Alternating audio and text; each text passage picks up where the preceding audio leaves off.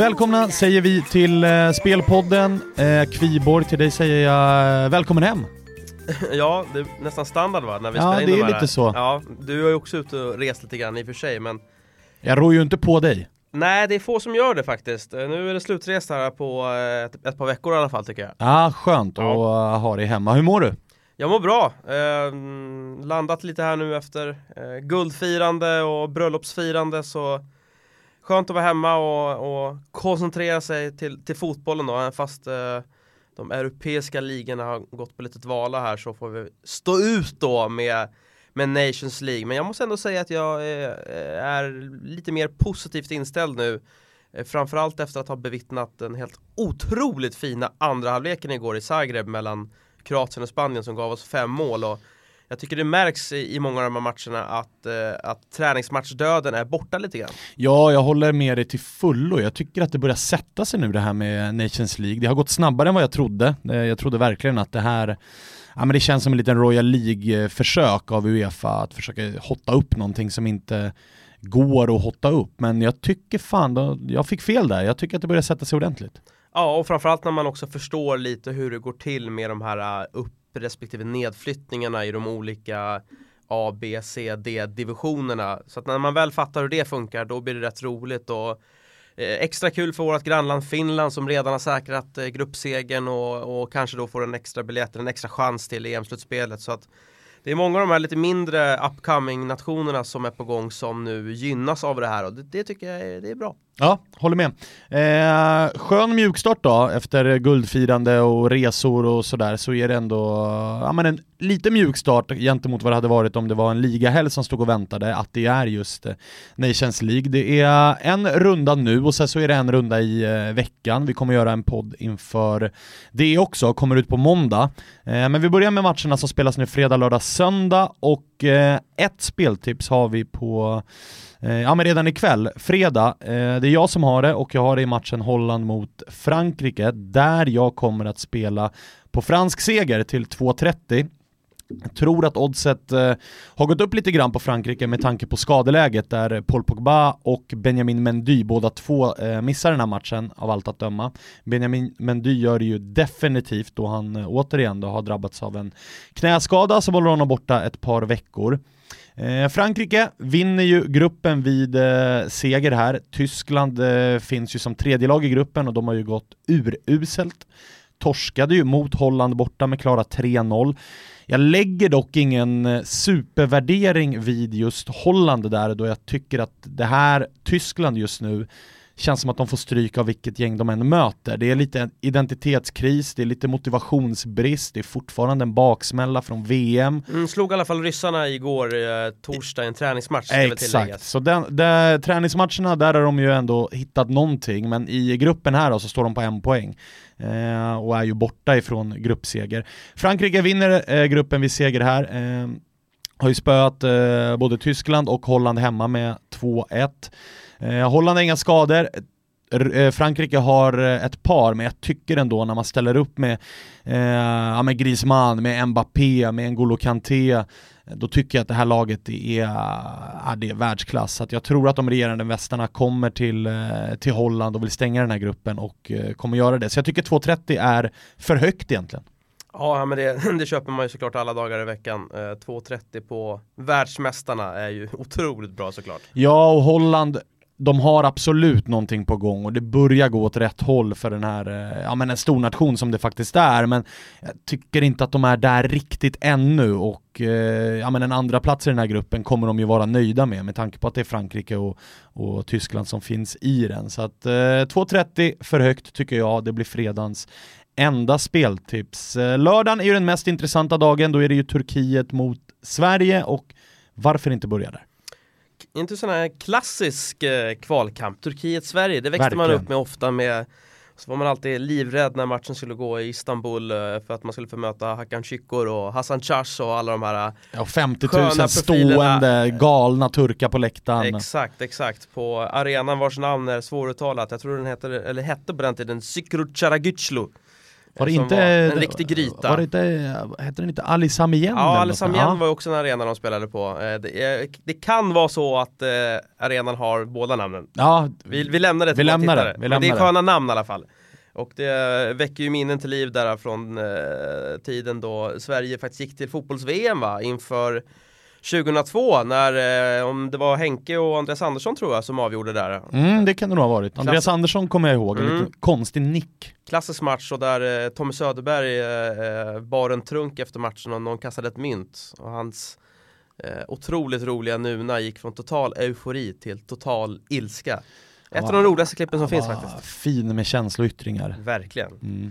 Nu är det väl inte kanske lika tufft och tungt att åka till Turkiet.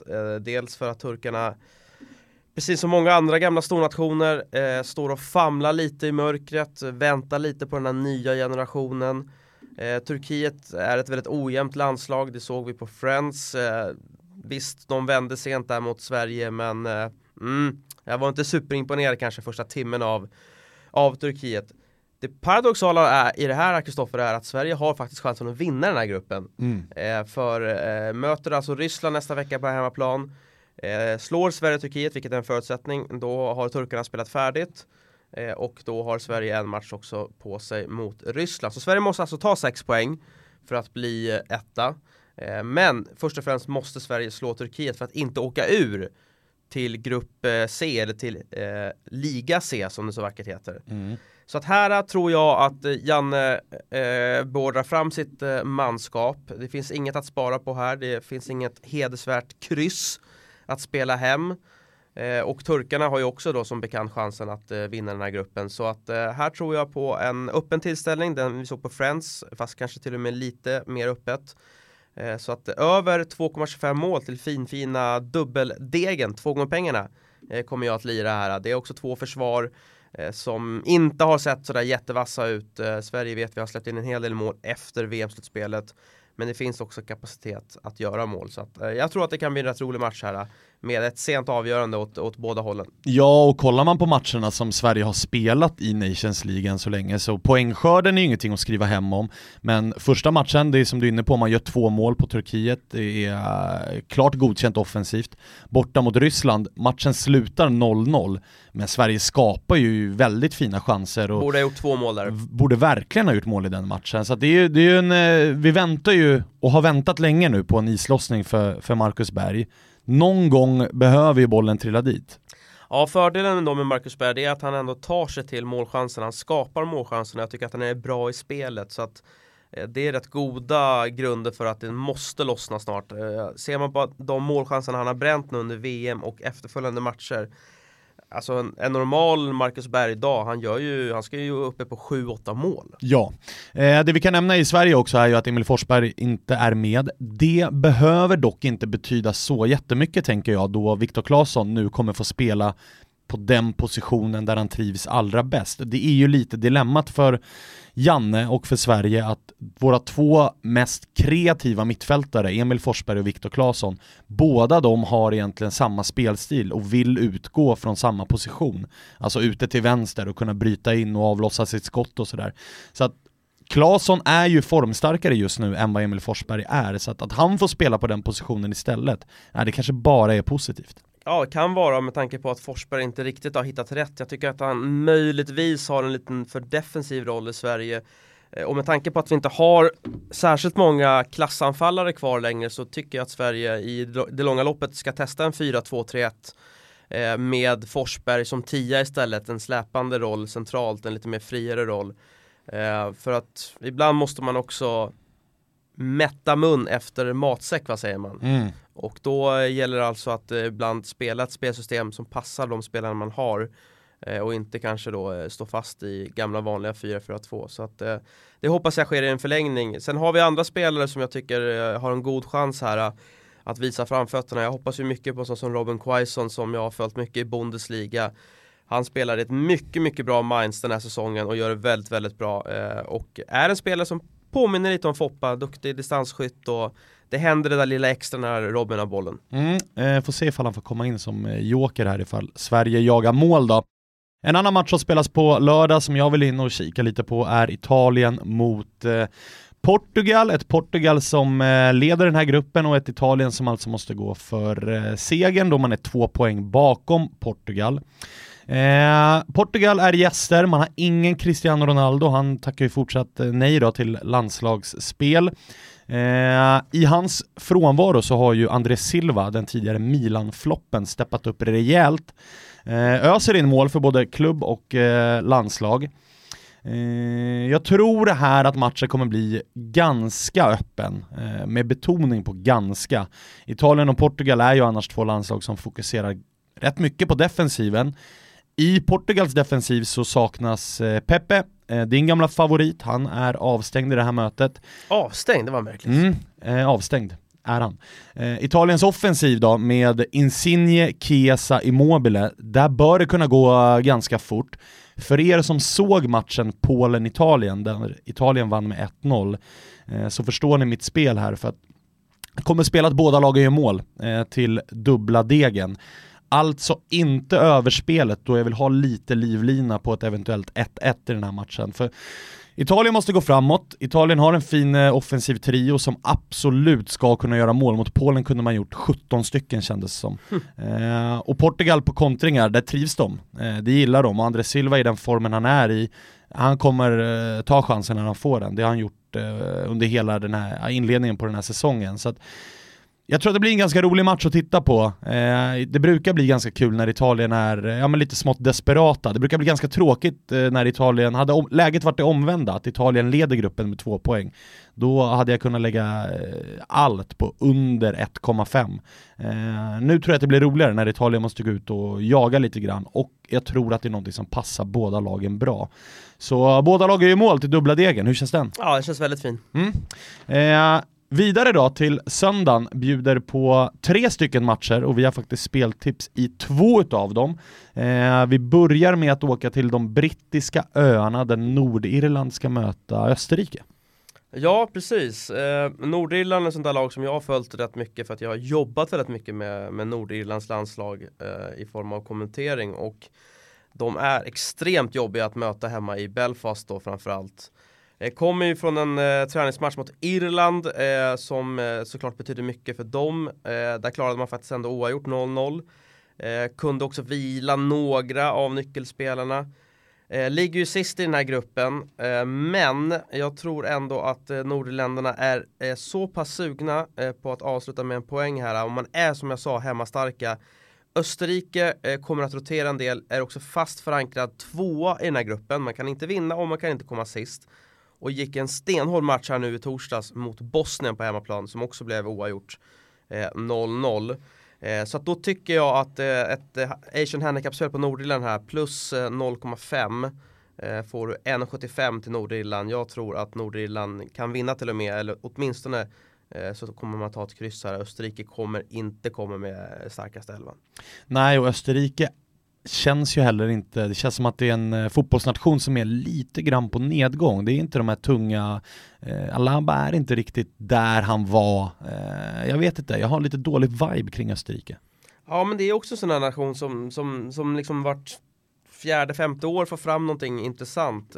Men som du säger så har också Österrike famnat lite i mörkret, precis som övriga nationer. Man kan jämföra Österrike med Ungern, med Rumänien. Det finns förutsättningar, men det är väldigt sällan som det faktiskt lossnar på riktigt. Det är ju inte som mindre länder som Schweiz och Belgien som nästan år efter år får fram väldigt starka landslag. Riktigt där är inte Österrike än. Så att för mig är Nordirland faktiskt knappa favoriter i den här matchen. Så då tycker jag att till och med 1,75 på ett kryss här, som det ändå blir i praktiken, känns helt okej. Du nämner just Schweiz och Belgien. De möts ju. Och där vill jag in och kika. Jag kommer spela borta seger till 2,15. Alltså belgisk seger till 2,15. Om jag har dålig vibe kring Österrike så är det lite samma kring Schweiz här. Jag tycker att de har, men sedan VM egentligen så känns det som att det måste till en generationsväxling i det här laget, och de känns aningen mätta, om jag får uttrycka mig så. I veckan så förlorade man ju mot Qatar i en träningsmatch. Man ställde inte upp med bästa elvan i och för sig, men att förlora mot Qatar, det är inte starka papper. Var det någon som var från Qatar som spelade i Qatar? Otroligt tveksamt. Otroligt de är farliga nu nästa VM här. Ja, de blir farliga. Vi får se upp med dem. Det kanske är en fotbollsnation på uppgång då.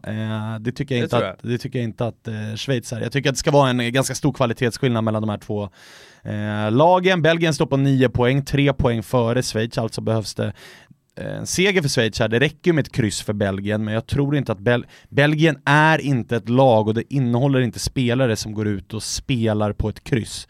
Det är inte den typen av spelare med Dries Mertens, Eden Hazard. Nu får vi se vem det blir på topp här. Romelu Lukaku har ju stått över några matcher med Manchester United, stod över veckans träningsmatch. Är det så att han inte spelar, då kommer ju Batshuayi in.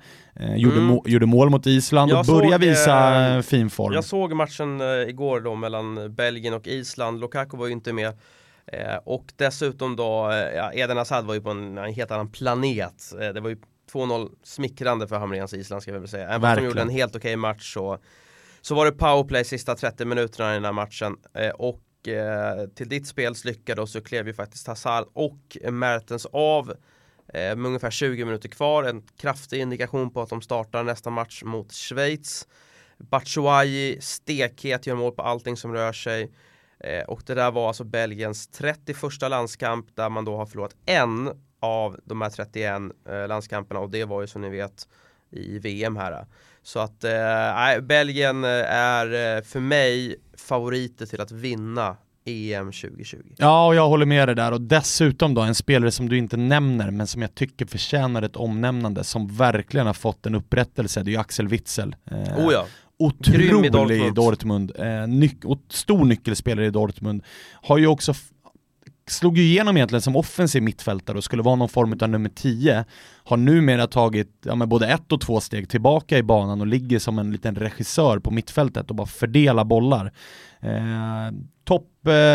Topp 5 i hela Europa över mest passningar till rätt adress. Han är viktig för både Belgien och för Dortmund, så att han kommer vara bra i den här matchen, det vågar jag lova. Så att jag tycker att Belgien, även om då krysset oroar lite, då Belgien vinner gruppen på krysset, så Belgien kommer gå ut och köra här. Det är så de spelar fotboll. Instämmer.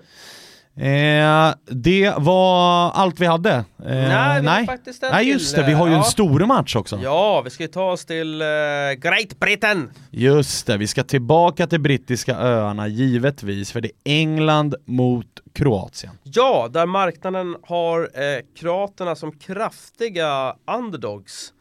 Jag tror man nästan kunde få en bit över 4 gånger pengarna faktiskt på kroatisk seger. Droppat lite nu, men nära 4 gånger på kroaterna. Precis, jag kommer att spela Kroatien plus 0,5 Asian Handicap till 2,02. Såg ju matchen såklart mot Spanien, där visst hade kroaterna lite flyt, men man var också väldigt, väldigt vassa i perioder av matchen, där framförallt kontringsspelet var otroligt bra. Och där har man ju spelare som Kramaric, Rebic, Perisic med flera som är otroligt starka i djupled just på kontringar, och Luka Modric var ju lika bra som vanligt. Hade några fenomenala assistpoäng. Och sen dessutom då, Jedvaj kom ju in här, Leverkusen-försvararen, och gjorde ju 2 mål. Han är väldigt duktig på fasta situationer. Och kroaterna har ju precis då som England chansen att vinna den här gruppen, för Spanien har ju spelat färdigt och står på 6 poäng. England och Kroatien då, båda på 4. Men i och med att det här är då den sista matchen, så betyder ju det att Kroatien måste vinna för att inte bli sist. Oavgjort räcker inte. Och England då måste alltså då inte förlora för att inte bli sist. Hänger ni med där hemma? Det hoppas jag. Så att det är en match som ändå betyder väldigt mycket, och jag tror att det kommer bli svängigt. Det finns liksom ingenting att spara på här, för att ett kryss gör ju att kroaterna är sist och England inte vinner. Så att krysset kan man nog räkna bort rätt snabbt här.